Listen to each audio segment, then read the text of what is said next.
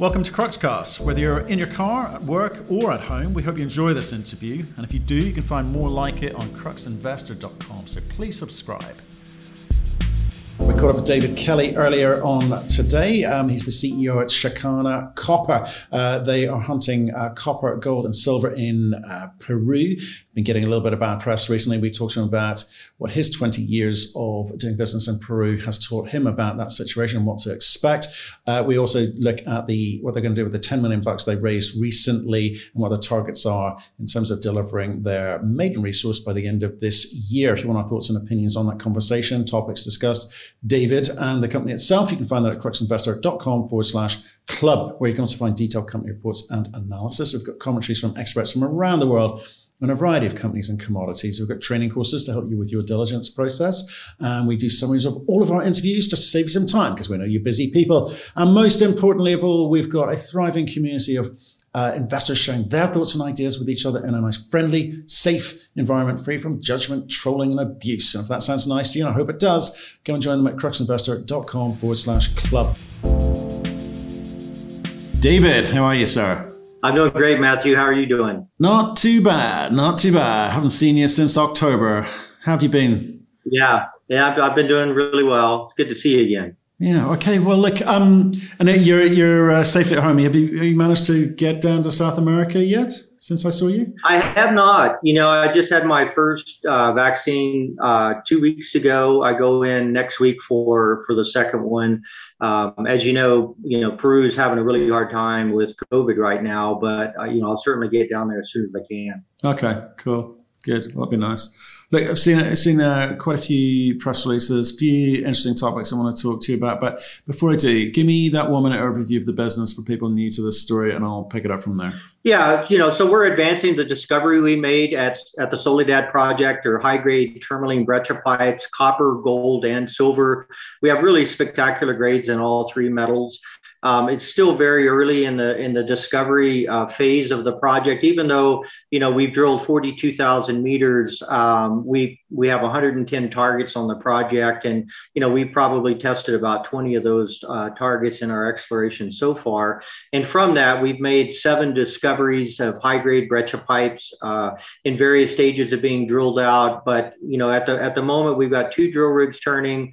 We're fully funded for this resource drilling program that we're doing now that will include some additional target testing with the goal of having the first resource out in the Q4 of this year. Excellent. Okay, brilliant. Thanks for that summary for us. I want to talk about a few things that are going on in the marketplace, because when I spoke to you sort of mid-October, about 60 cents, today 46 cents, 50% drop. That's not good. What's the reason? Well, I think, the markets there's a lot of uncertainty in the markets right now. And there's no doubt COVID is weighing heavy on a lot of the stocks in the market, not just mining stocks. There's been surges of COVID in numerous countries. The rollout of the vaccines, hasn't gone as quickly as people had hoped. We're seeing great progress with that in the United States, but outside of that, it's a lot slower, and especially in the third world countries. Peru is being hit really, really hard with COVID right now. But there's other factors. Peru's an election cycle this year, and there's a lot of attention that's being paid to what's happening there. And obviously we're watching that very closely. I'm certainly not happy with our share price, but I'd say compared to our peers in Peru, we're holding steady, and I think that's on the merit of the quality of the discovery we've made in the pending resource. Right. Okay. Well, let's talk about the Peru. The COVID bit. Yeah, I guess it's the same for everyone, but the bit that sticks out there is Peru. We've seen a few newsletter writers, a few journalists come down on Peru. Partly because of the 2 leading contenders for the Peruvian elections there. What's your take on it? Is the market right to be worried? Well, I think it always helps to have a concern. I mean, when you make an investment in a in a company that's working in a particular jurisdiction, you have to understand and accept the political risks or the sovereign risks that are inherent in that. What Peru is going through now is no different than what they've gone through for many decades before. And I've been in and out of Peru working there for over 20 years. And I've seen this before. It's not uncommon for the left platform to do well in the early election. We've even seen with, in the past, Humala, who had an anti-mining platform, be elected president. And then, we saw very little changes with respect to mining and the importance of mining in the country. It's such a dominant player in the economy of Peru, and especially right now. The three legs on the tripod of Peru's economy is mining, agriculture, and tourism. And agriculture and tourism has not been able to recover from the impact of COVID, whereas the output from the mines in Peru is very strong. They're recovering quickly. They are having a huge impact on the economy. So I think once the reality sits in with whoever sits in the president that mining is such an important underpinning of the economy of Peru, you realize it can't be messed with, and so my view is that it is business as usual in Peru.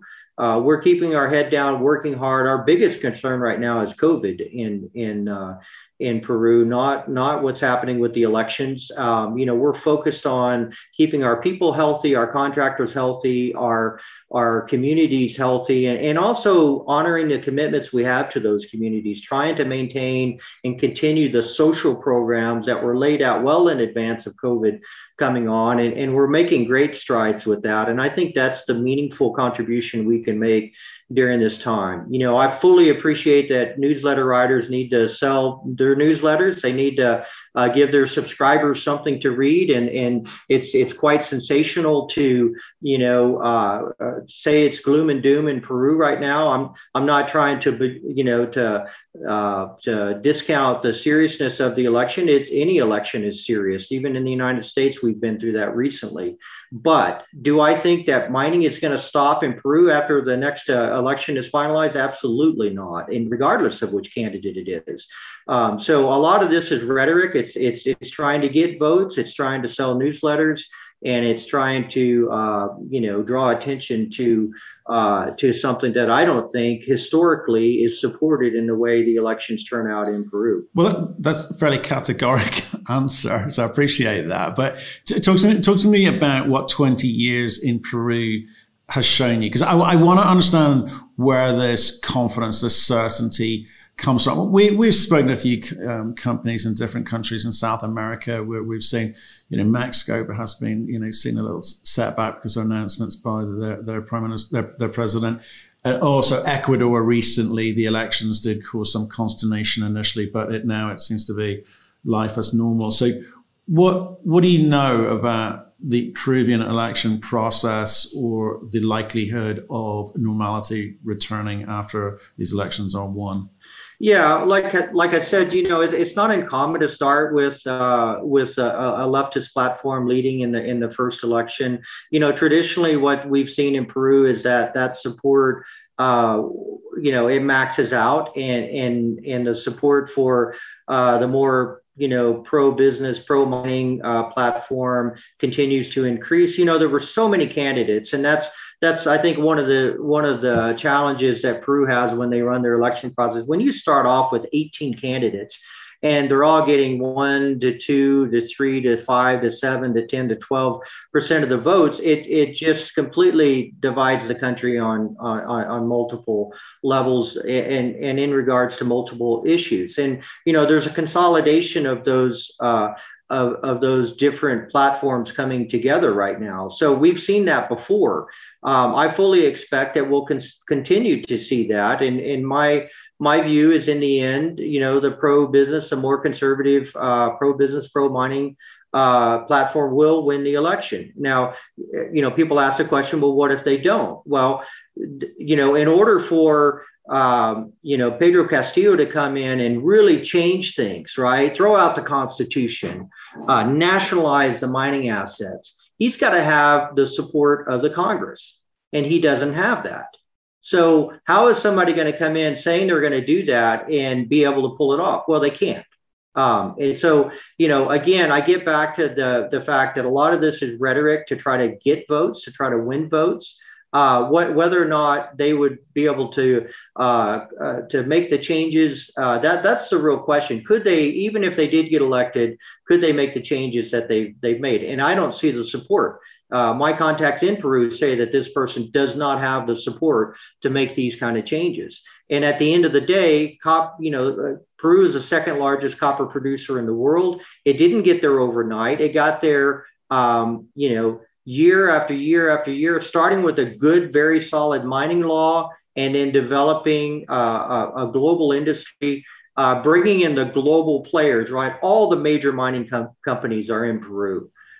So there's momentum there in that industry in Peru, and I don't think that's going to change. And while I certainly pay attention to what's happening with the polls and the election results and where we're headed there, for us, it's business as usual. It's keep our people healthy. It's deliver this resource that we've promised to our shareholders, and that's really what our focus is. Okay, well, okay. I appreciate the comprehensive answer, and you covered off a few questions I had. I was going to ask you, so that's much appreciated. Let's talk about the focus. The focus has got to be this resource in Q4, the end of this year. Yeah. That's what people are looking forward to. You're an exploration company. You're not a developer. You're not a producer. You know where you sit, and you know what you want to do. This maiden resource that's going to come from one discovery, your first discovery, but I've noticed a second one has popped up here. Is that going to delay you or distract you? Well, no.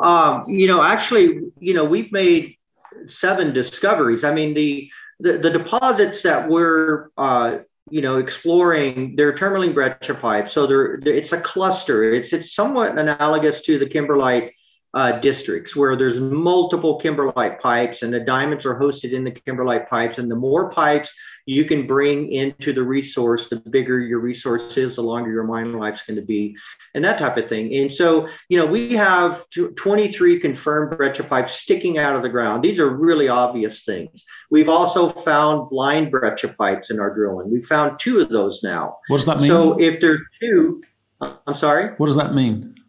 Blind. Well, that means a breccia pipe that's not obvious. It's sitting beneath the ground, and so sometimes there might be a real subtle signature at surface that you can say, yeah, we think that in this location, if we drill beneath the ground here, we'll find a breccia pipe that's not cropping out at surface.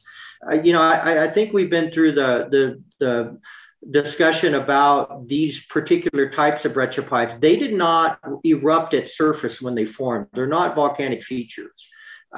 These are breccia pipes that formed in an environment where there was still probably 2 or 4 kilometers of rock above the breccia pipe. So right after these breccia pipes formed, you would have no idea there was anything there. As the uplift and erosion has happened, we've exposed the tops of some of these breccia pipes, and those are the really obvious ones. Those are the 23 that you can stand on, you can sample, and we've drilled a number of those. And from that drilling we've done, we've discovered 7, strongly mineralized, high-grade tourmaline breccia pipes, okay? And those will be part of the initial resource.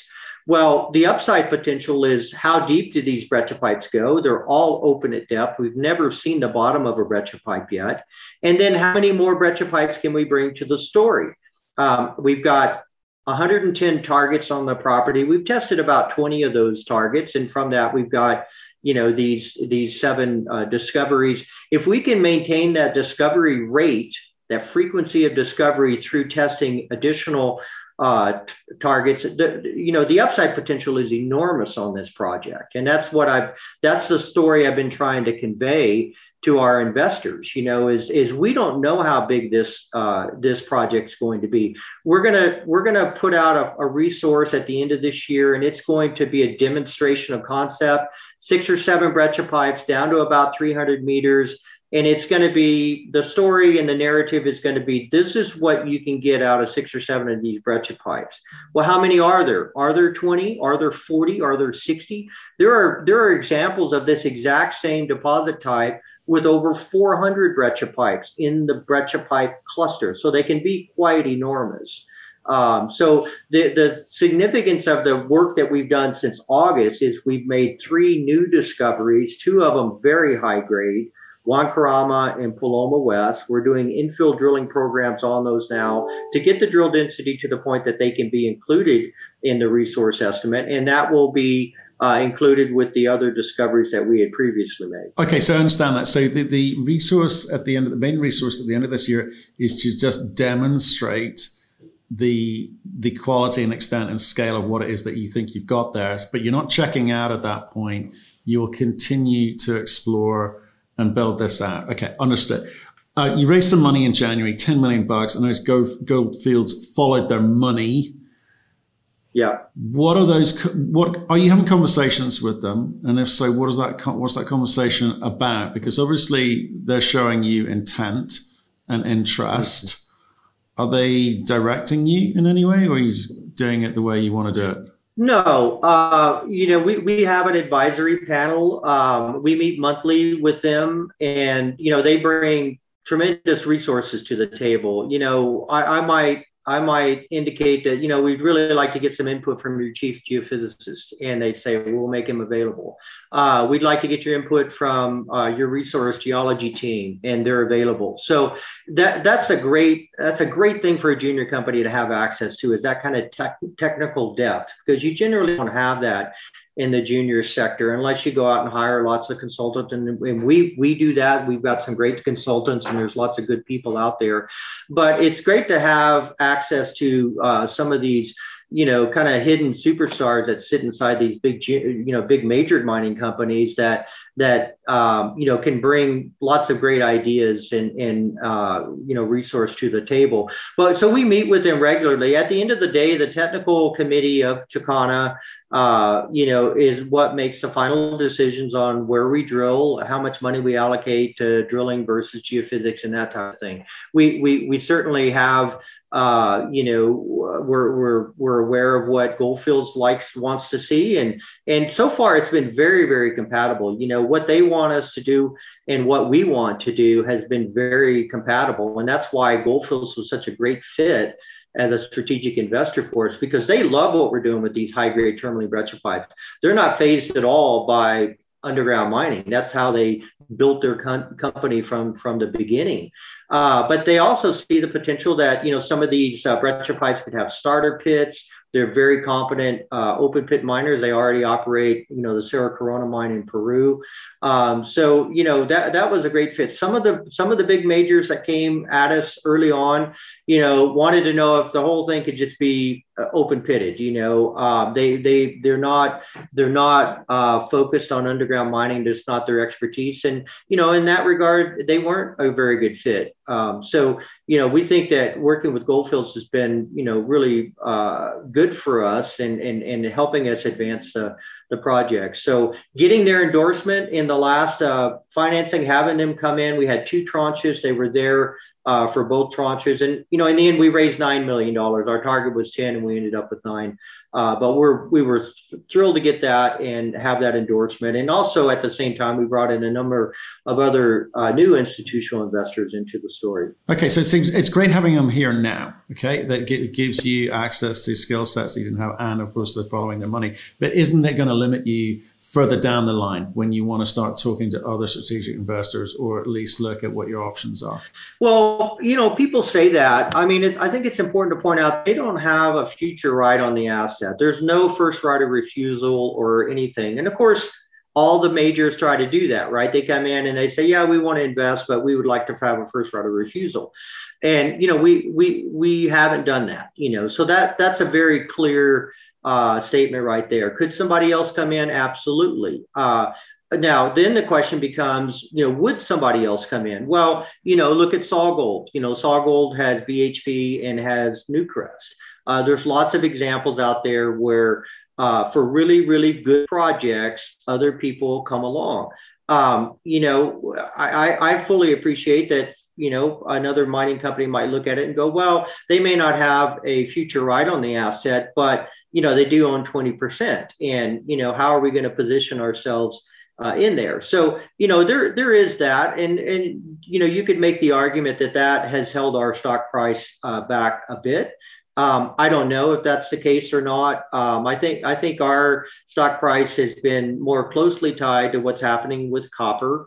Right now we're at 430 copper, right? I mean, that's a phenomenal share price or commodity price, and I in that regard I am disappointed that our share price isn't higher on the back of that commodity price. But we talked about the other things, the COVID issue, the elections, and that type of thing. So I think we've done well compared to our peers in Peru. But obviously we've got some hard work to go. Our share price should be higher. Yeah, it should. But I get the premium factor. I understand that. And if you've done well compared to your peers, that's great news. But the copper price is as high as it's been for a long time. Maybe you should be doing better than you are. And copper companies outside of Peru seem to be doing quite well. Yeah, I agree. Yesterday we announced the addition of Doug Silver to the board of Chakana. He's now the chairman. Doug Kerwin has stepped down. As you know, Doug is a legendary discoverer, very successful career in mineral exploration, and Doug brought huge value to our initial exploration strategy that continues today. But at the same time, we needed somebody on the board that has a very, very strong market corporate finance presence, and Doug Silver brings that. He's had a very successful career himself. He was inducted into the U.S. National Mining Hall of Fame in 2018.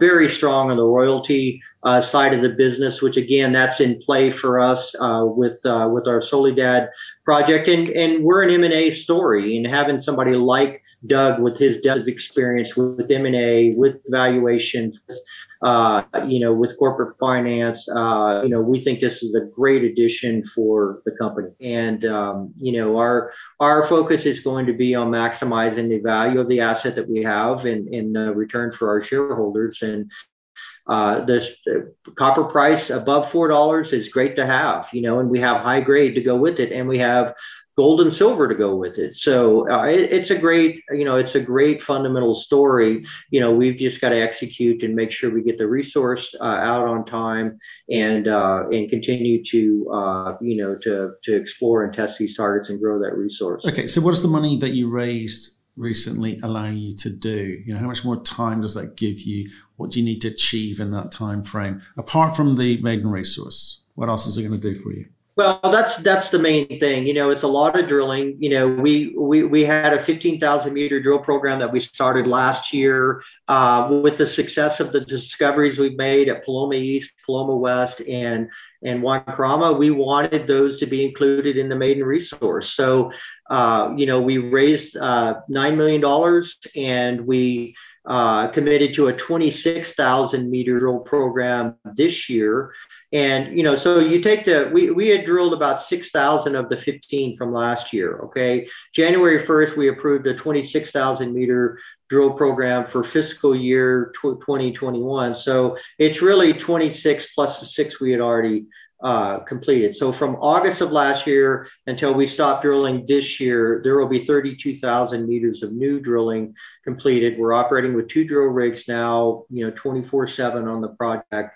And in addition to the infill drilling that will be part of the maiden resource, we're also testing a number of other very high priority targets. Again, with the idea that you show more discoveries that will need more infill drilling, resource gets bigger, economic impact of a bigger resource, will be demonstrated with the PEA. And, that's the path that we're headed down. And we're fully funded to get through that initial resource estimate, additional studies to support that. We're doing lots of other things with the project in terms of permitting, getting access to ground on the south side that we haven't had a chance to drill yet, the community programs, that, surface rights agreements and that type of thing. So it's a very dynamic program. So if you're looking around the market at the moment at all of these other copper companies, doing really, really well, and they're putting out resource statements themselves, you must have an idea in your head what sort of numbers or what the resource is going to need to look like to impress the market. Because at that point, you're going to need to go and get some more capital to go through the next phase, to impress people with what you've got here, show them what you've been doing all this time. So what do you think you need to be coming to the market with? Well, the goal that we've always had was 10 million tons of 2% copper equivalent. And that was a goal that was set early on. Part of that was in discussion with Macquarie Bank, which came in and did a very thorough due diligence evaluation of the project, and then became an institutional investor in two of the financings that we had done. And their view is that, look, if you come out in the location we have is phenomenal. It's right in the middle of an active mining district. It's in the Ancash province. The infrastructure is second to none. There's grid power that's nearby. There's a public road access. There's already operating mines in the district.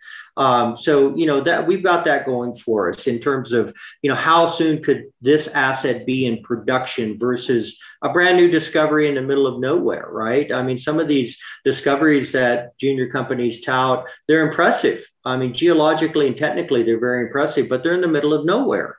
And you really have to ask yourself as an investor, is this ever going to become a mine in my lifetime? And, so that's a big plus that we have is our location. The second big plus we have is the grade. Okay. We've got high grade. And the great thing about grade is you're not scraping the bottom of the barrel. You're not having to rely on a super cycle or the proliferation of electric vehicles to make your project look good, because it's on the lower end of the grade range, right? So grade is a great thing. There's also another important part about grade. A high grade deposit has a much smaller footprint in terms of the ground disturbance. How much ground do you have to dig up to get the metal out of the ground? Well, if you've got 1 billion tons of 0.3% copper, you've got a lot of ground to move, right? And it happens all over the world. That's where the majority of our copper supply in the world comes from, these gigantic low-grade deposits. And they absolutely kill it in terms of profit because of the scale that they operate. But, at the same time, they have a much higher ESG impact, right? There's a much bigger social impact. There's a bigger environmental impact. And if that's all managed properly, there's not a problem. But, having a smaller, higher grade, smaller footprint project allows you to survive the metal cycles.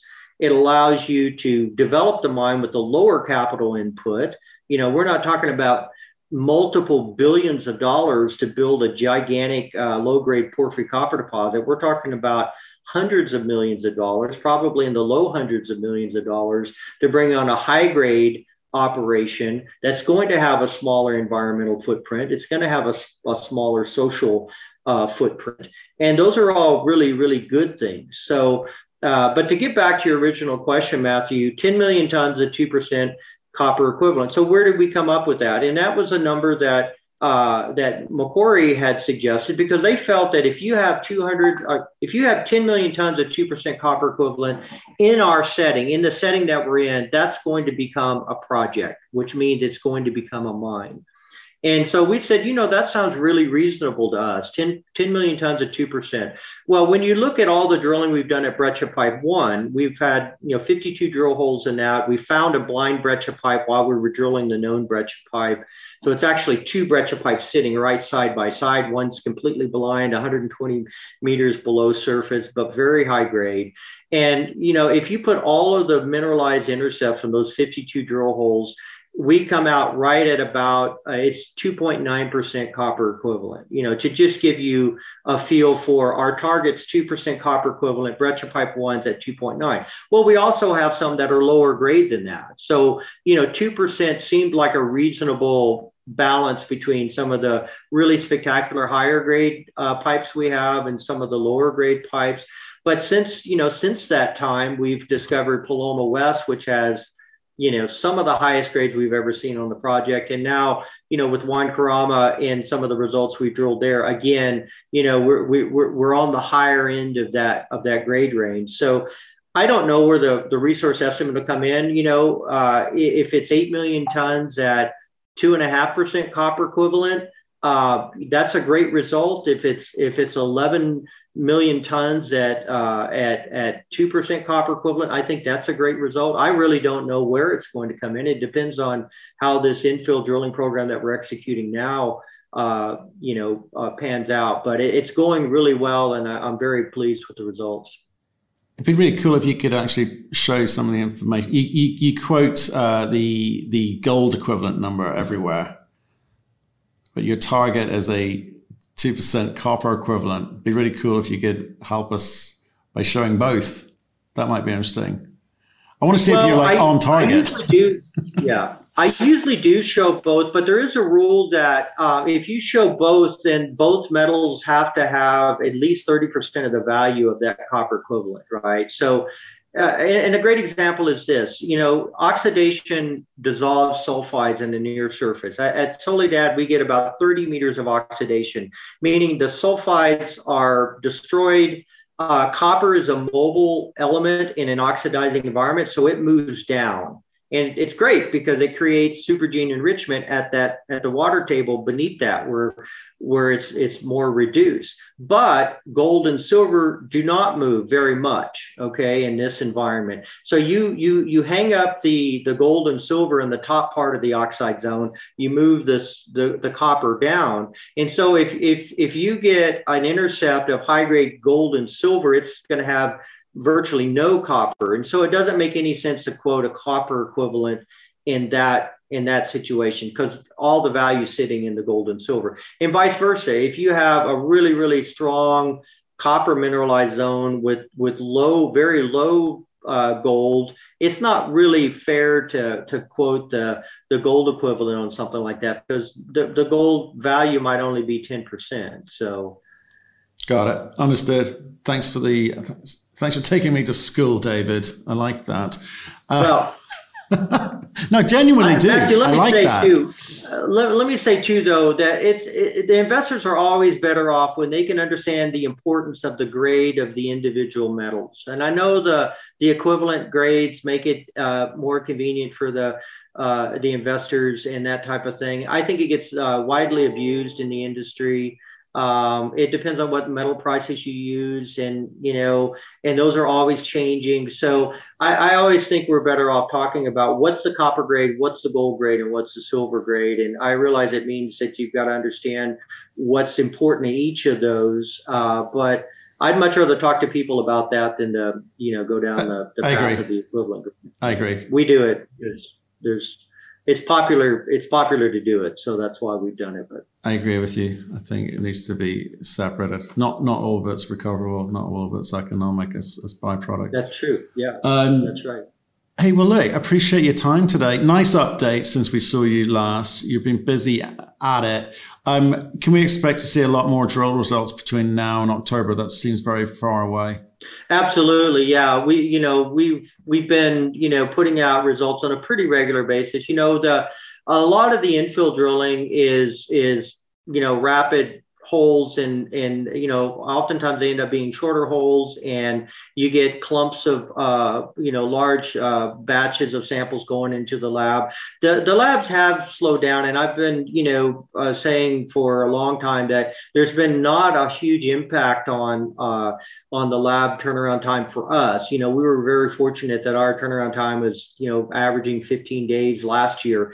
There has been a slowdown more recently, and it has to do with the fact that the medical community in Peru is reaching out to laboratories to fill oxygen tanks. A lot of the laboratories use bottled oxygen, bottled nitrogen in their operations, and so they were obvious outlets for them to go to. And we have seen a turnaround time. We're, due to the nature of how we're drilling now, we're going to put out results in larger batches of data, because there's lots to come, right? There's there's 26,000 meters this year that's happening right now. So we will be steady. There will be lots of results coming out. More results in a single news release will probably become the standard, but we're committed to getting that news out as soon as we can. And we're really excited about this year in spite of all the challenges that we have. It's a testament to our team in Peru to be able to continue to advance the project in these difficult times. Good on you, David. Stay in touch. Let us know how you get on, and we'll speak to you soon. Thank you very much, Matthew. Appreciate it. Thank you for listening. If you've enjoyed the interview, why not subscribe to Cruxcast or our website, cruxinvestor.com, and of course our YouTube channel, Crux Investor. Plus, you can catch us most days on Twitter and LinkedIn. We really love getting your feedback, so please keep it coming, and we'll speak to you again soon.